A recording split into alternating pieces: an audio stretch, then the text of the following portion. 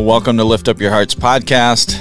This is a podcast where I try to teach people how to pray the way that St. Ignatius taught me to pray through the Jesuits. So this is a simple podcast where I really do try to teach it by showing it.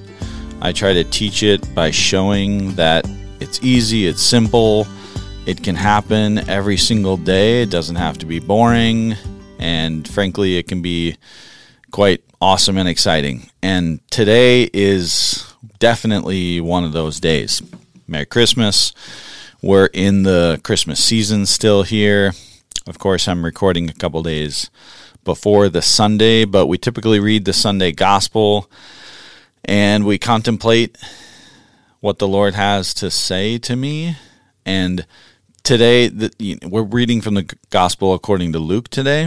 And if you're going to start doing any type of contemplation and reading the Bible and really trying to dive into it deep, I mean meditatively, not studying, but meditatively, then you got to start with the Gospel of Luke. If you're going to start contemplating the Bible meditatively or contemplatively, in my humble opinion, I think you got to start with the Gospel of Luke, because this is the passage even today that really made it jump out to me, and it really made this type of contemplative prayer real and alive, and I think Luke does it better than anyone. Luke does it the best. He's the best storyteller, and he's the one that gives us all the canticles. Today we're going to hear the canticle of Simeon, and this passage is really where, I don't know, for some reason it feels like this passage is really where it started for me. I don't know, maybe it wasn't, but somehow it feels like it was.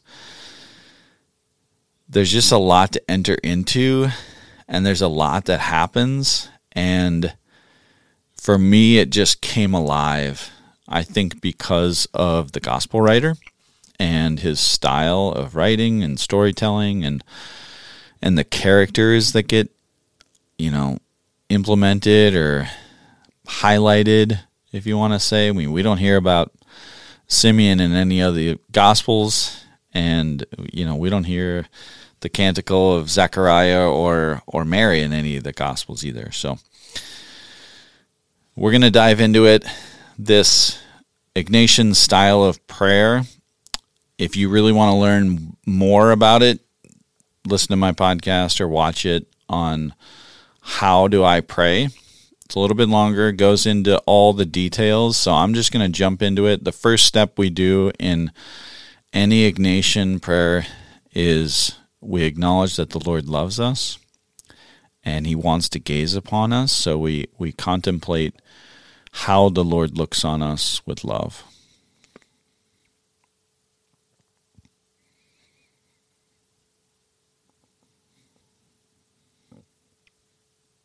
We really try to see the Lord gazing upon us as his beloved sons and daughters. Really orients our lives, and it certainly orients our prayer. The next step is to, some Ignatian styles, you ask for a grace, ask for a gift, or ask for something of the Lord for this time of prayer. And I usually just ask for enlightenment, or to feel his love, or to understand better.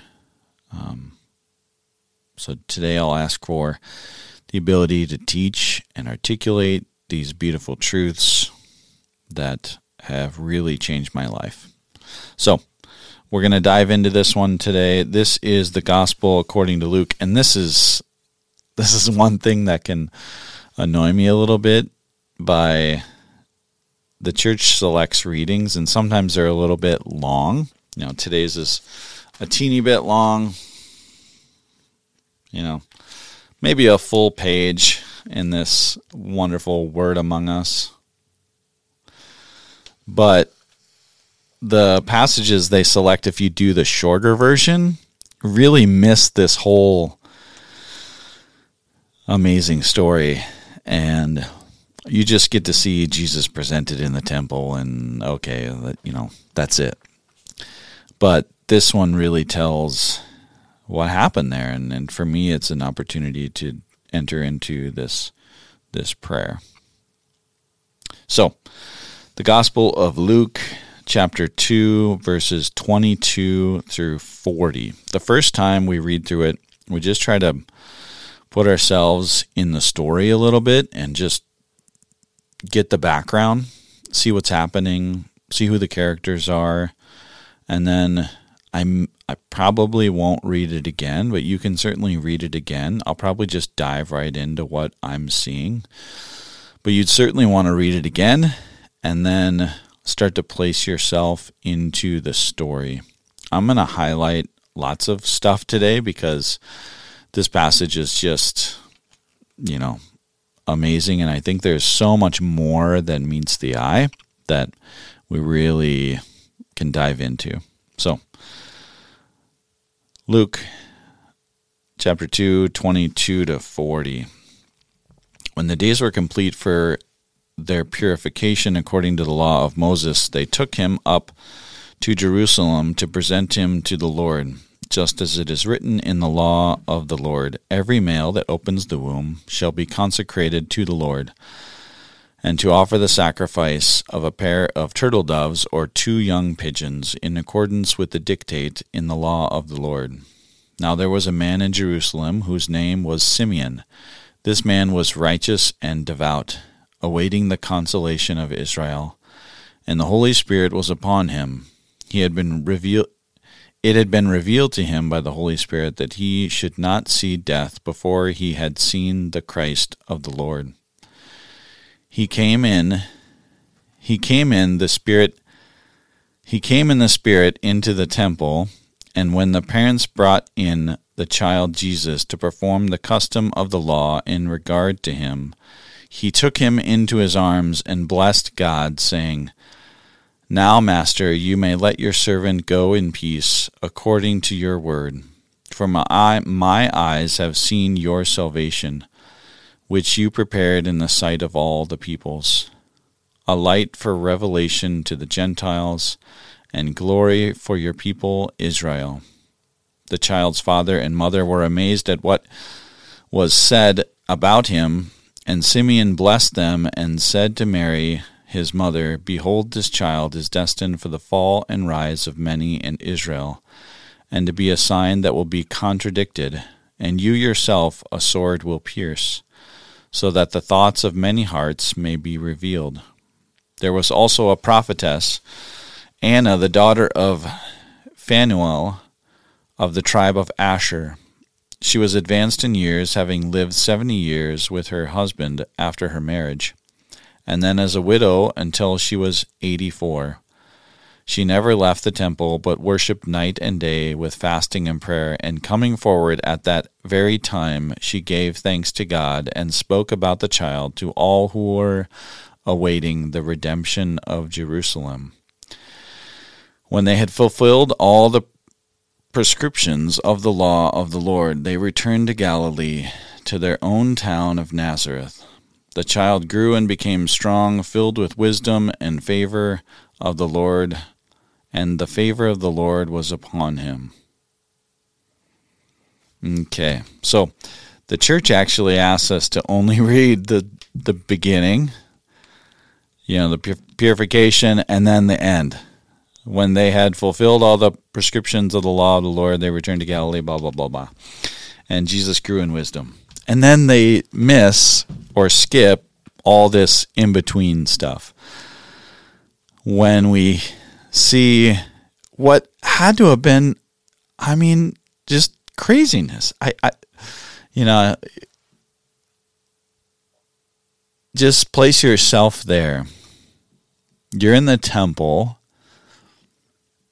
And I like to be maybe even a passerby in the temple for this one and to just see what's happening.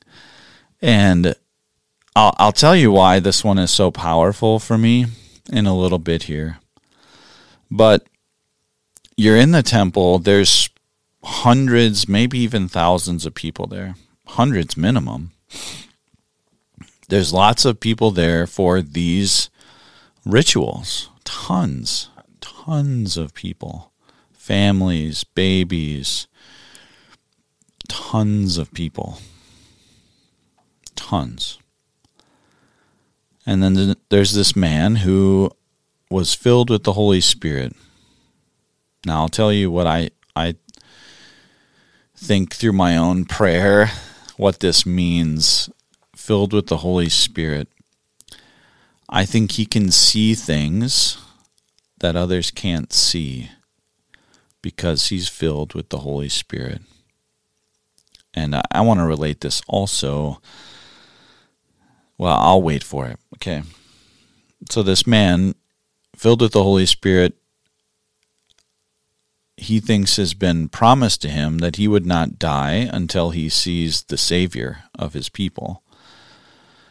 And there's tons of families there. There's probably dozens or more babies there. Lots of people. No one else sees the Savior. No one. Just Simeon and Anna. No one else. And when that first kind of fell over me, just thinking, everyone else just saw a baby, actually a poor family. They offered the 2 young pigeons. They couldn't even offer the turtle doves. They offered 2 young pigeons, a poor family. No one else saw the Savior of Israel but Simeon and Anna, because they're filled with the Holy Spirit. And then you get this amazing scene of Simeon grabbing the baby. There's no indication that they know who he is. They don't know. He's not like a cousin or something. This is an old man, presumably almost living in the temple, and he grabs the baby. It says he took him into his arms and blessed God. And then just imagine Joseph and Mary and the other people. The other people in the temple observing this. What's happening? This old man grabs this baby and he blesses God, saying, "Now, Master, you may let your servant go in peace according to your word. For my eyes have seen your salvation in a baby, which you prepared in the sight of all the peoples, a light for revelation to the Gentiles." This wasn't, to my knowledge, this wasn't heard of before. This light for revelation to the Gentiles. This Savior was maybe just for Israel. And the glory of your people Israel. And then the child's father and mother were amazed at what was said about him. And Simeon blessed them and said to Mary, "Behold, this child is destined for the fall and the rise of many in Israel, and to be a sign that will be contradicted. And you yourself a sword will pierce, so that the thoughts of many hearts may be revealed." Man, this is enough for months of contemplation. And this is again why I suggest reading the Gospel of Luke, because of stuff like this story and these people. Simeon, this character filled with the Holy Spirit. The Holy Spirit was upon him, and it had been revealed to him that he should not die before he has seen the Christ of the Lord. And then, of all the years, of all the families that have walked through the temple, he saw something no one else saw. What was it? And how did he see it?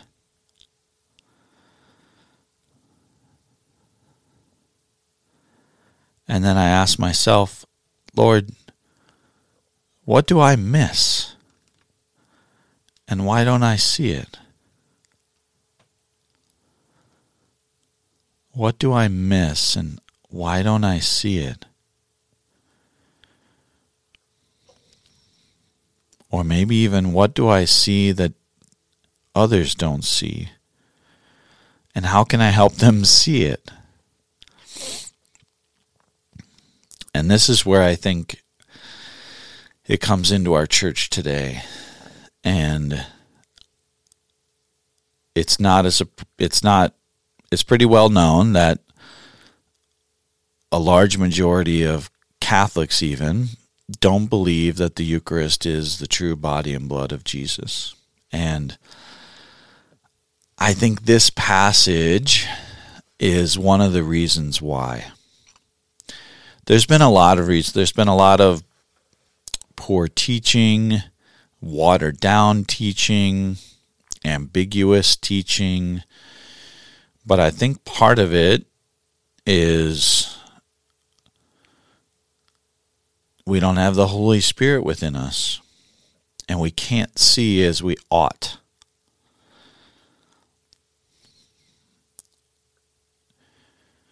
We need to have some weird type of proof that host, that piece of bread, turns into Jesus' body and blood and soul and divinity. And when we start to see with the eyes of the Holy Spirit, we start to see that it's really Him because we believe. We start to see things that others don't see. Just like Simeon saw what others don't see. Thousands of people walk through that temple. Not just that day, but years and years and years of people walk through that temple. And then this poor family walks in with a baby. No one else sees it. No one else sees the Savior of Israel, a light to the Gentiles. No one. But Simeon and Anna, who lived in the temple. Maybe not lived, but their lives were taken up by the Holy Spirit. And they could see things that no one else could see. I'm going to say it so many times. So many people didn't see. They saw a baby, but they didn't see what we know now today as Jesus, our Savior, our Lord. They saw a baby. What are those things in my own life that, I just walk by, I don't see, and they're profound, and they should stop me in my tracks. They should stop me so much that it feels like someone's taking my child and blessing God. That's what Simeon and Anna did for everyone. Everyone got to see it too. It's also a message for me to show it, because everyone else got to see the Savior too. Now, it doesn't say that people started following Him or believing in Him or anything, but man, I encourage you, especially the next week, 2 weeks, 3 weeks, I don't know, just kind of journey with Mary and Joseph a little bit. I mean, they've had quite the ordeal.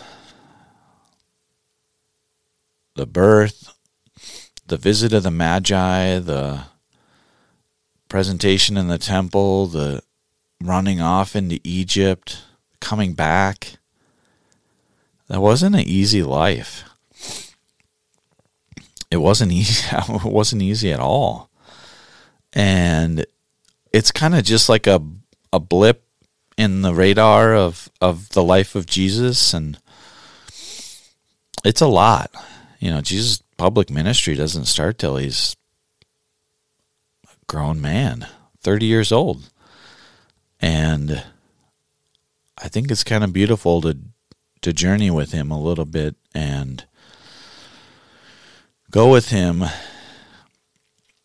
to Egypt even, and with Mary and Joseph, and what that life looked like. And you can take your imagination and just be there with them. Maybe you're a friend of Joseph, maybe you were there that day. I wouldn't presume that they'd go alone to the temple for the presentation. I would presume there's family, and man, what did they think when this happened? Maybe you were one of the family members. What did that feel like? And maybe, I don't know, maybe you had heard about this baby's different. I don't know.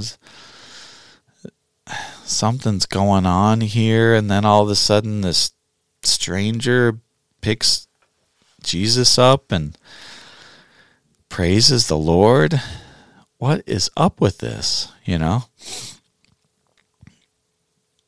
Maybe you're one of their friends and you just see that and think, man, what's going on? What should we do about this? You can journey with the family and be their friend. Take that to prayer. Take it to prayer for a week or 2 or 3 or 4 and just keep going with it. It's kind of awesome. That's why this passage is really the start of it all. This passage is the start of, maybe this passage is the start of your prayer life, that it takes off because it allows you to really imaginatively enter into the scripture. Maybe the Gospel of Luke is what allows you to really imaginatively enter into the scripture, and you can journey with the Holy Family. You can journey with Jesus, Mary, and Joseph into their lives because you've imagined yourself here in this passage, and it takes you on a journey. And I just want to encourage that. And I'm praying for you. Please pray for me. And I really encourage you, if you haven't started, to start this contemplative prayer journey. And you never know where it might take you. This passage is what really started it all for me, and I'm ever grateful. I'll see you next time. God bless.